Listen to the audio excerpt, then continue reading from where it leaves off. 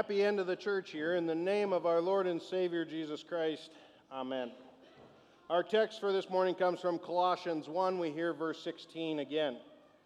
For by him all things were created, in heaven and on earth, visible and invisible, whether thrones or dominions or rulers or authorities, all things were created through him and for him.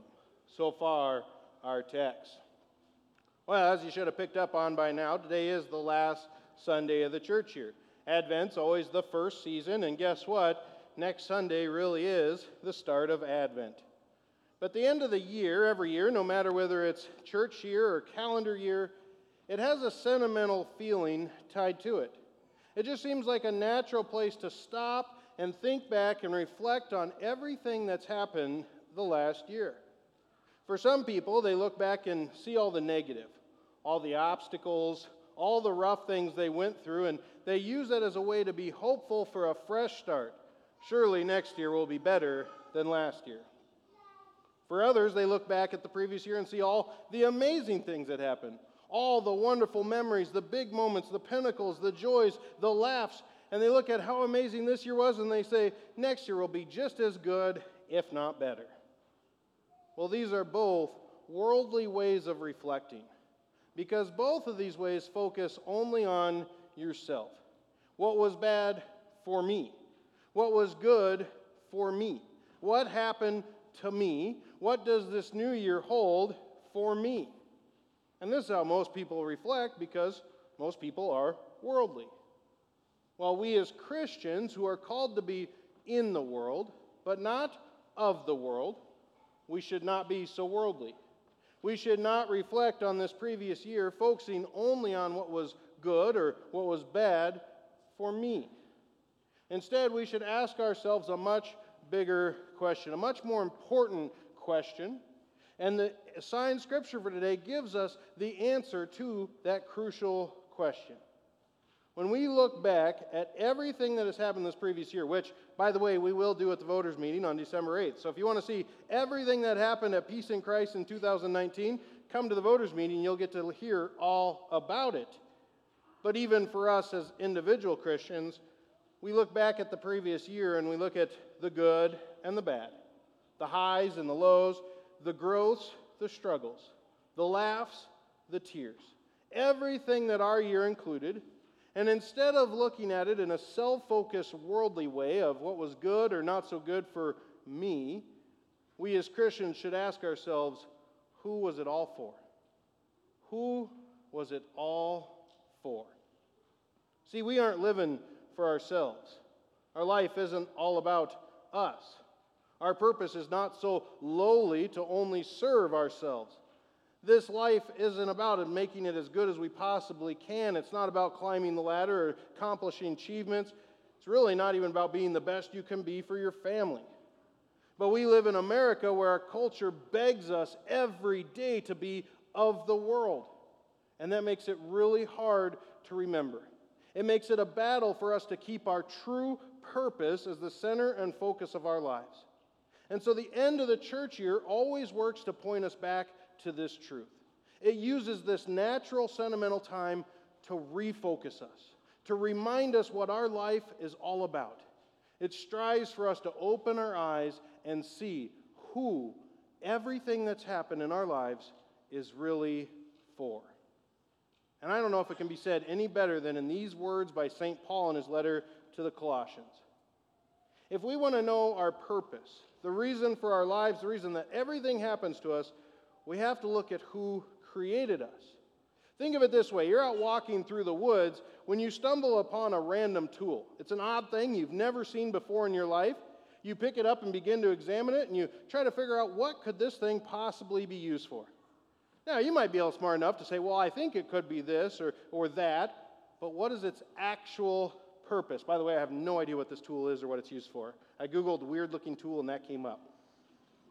But the only one who answered what this tool truly is for is the one who made it. Only the person who handcrafted this tool for a specific purpose can answer what is its purpose. Well, the same is true for us. How often do other people try to examine our lives and figure out our purpose? How often do we examine our own lives trying to come up with why we exist, the reason why we're here, the reason we were made? The only one who has the true answer to that question is the one who created us. So St. Paul starts by reminding us who created us. All things in heaven and on earth were created through him. Our God created us through his word. And his Son, the second person of the Trinity, is the living Word of God. John 1:1, in the beginning was the Word was with God, and the Word was God. The Word who became flesh and dwelt among us, St. Paul will call him the image of our invisible God. In other words, do you want to know who our God is? You want to be able to look and see your Maker and Creator? Then look to the Son. Look to the Word born in the flesh, and you will see your God. You will see the one who made you. And when he says all things, that means every single one of us. Every single one of you and me, we were all created by the same Creator. Our God is the one who handcrafted each of us for a specific purpose. And St. Paul gives us that purpose. We were created through him. We were created for him. We were made to serve, to love, to worship the Son of God. The same one who created us is the one we are created for. So as we look back at this previous year, as we reflect on everything that happened, and we ask ourselves that crucial question that separates us from the rest of the world, not focusing on me, but instead asking, who was it all for? The answer is clear. It was all for Christ. Everything that happened to us, good and bad, it was for him. It was for his purpose, for his glory, because we were created for him. One of the best ways I've ever heard this simply stated was by Mark Hall, the leader of Casting Crowns. At one of their concerts, he said, "I'm not the point, I point to the point." What does that mean? Well, let's say you're back out in those woods again. This time you're on a hunting trip, and you wander into the deep unknown. There's no roads, there's very few trails, and no man-made landmarks. You start chasing the animal you're hunting, and you're not really paying attention to your surroundings, and all of a sudden you realize you're lost. There's one key survival item you need right now: a compass. Yeah, you need a compass because even though you're lost, you know if you head due north, you will run into the one main trail that will lead you right back to camp, right back to safety. You need a compass, but the compass isn't your safety. The compass can't give you food or water. It doesn't give you warmth or shelter or anything like that. The compass simply points you to where you can find all those things. The compass is vital, but only because it points you to the point where you find your rescue. Well, friends in Christ, we are the compass. You and I, we cannot give anyone, not even ourselves, spiritual rescue or safety. We cannot save. We cannot give salvation. We cannot give eternal life. Just as much as the compass cannot feed you, we cannot save sinners. But what we can do is point them to the point. We get to point them to the one who has all those things ready for them. We get to keep ourselves directly pointed to the one who gives us salvation and eternal life. Our entire life purpose is for Christ, because everything in our lives, everything that happens to us, is meant to point us back to him, so that we constantly live focused on our Savior. And in doing so, not only do we point ourselves to him, we point others to him as well. Every bad thing that happened to you this past year, it's simply a reminder that you're not in control, and you do not have power over your life. But Jesus, who is in control and does have power over your life, is the one who brought you through those bad experiences. Every tear shed is a reminder that we still live in a sinful, broken world, but our God is with us. And he promises, even though weeping may tarry for the night, joy comes in the morning. Every obstacle you overcame is really Christ giving you the ability to overcome it. Every challenge that forced you to grow stronger was meant to build your dependency on the Son of God, who is the source of your strength. And every good thing that happened to you this past year, it's a reminder that our gracious God, who loves you, generously pours out his gifts into your life.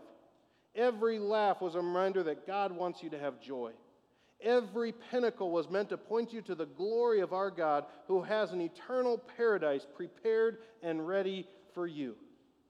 Through the bad times, as you learn to lean in and trust in Christ, you point to Him. Through the good times, as you give Him the thanks and praise He deserves, you point to Him. The good, the bad, the highs, the lows, the laughs, the tears, the joys, the pains. Each and every one of them was working to grow, mature, and strengthen your relationship, your trust, your dependency in the one who created you, your Lord and Savior, Jesus Christ. As you use every one of those experiences to become one with Christ, not only is your own life focused on Him and pointing yourself directly to Him, but anyone watching you is pointed to Him as well. That's you living out your life purpose, because now everything in your life is for Him. Because as St. Paul says, you were created through Him, you were created for Him. The Son of God, the one who reconciled you back to Himself, the one who sacrificed His own life, pouring out His blood while dying on the cross for you, so that your sins are forgiven, so that your relationship with the one eternal God is no longer broken, but is truly reconciled through His blood. Reconciled means it's perfectly restored, made perfect once again as if you had never sinned in your life. Christ did that for you through His blood because He is the one who created you, and He is the one you were created for. So as you use this final Sunday of the church year to reflect on the previous year, don't get caught in a worldly reflection of me, me, me. Instead, reflect on how everything that happened, the good, the bad, the highs, the lows, they were all for Him. They were all meant to keep your entire life focused on Him as your Lord and Savior, so that you stay pointed at Him and point others to Him as well. The Son of God, Jesus Christ, the Word who was born in the flesh for you, the one who died on the cross for you, the one who rose from the dead for you, the one who freely gives you salvation and eternal life. He is the purpose of your life, because you were created through Him and you were created for Him.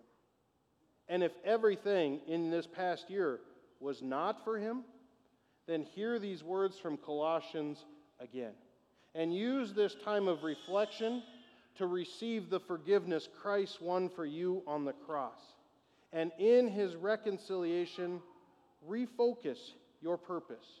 Recenter your life on Him and Him alone. Jesus is your Lord. Christ is your Savior.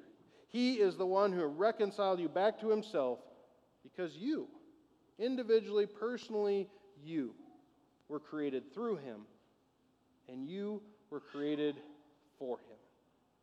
In His name, amen. Now this, the peace of God, which surpasses all understanding, keep and guard our hearts and minds in Christ Jesus always. Amen.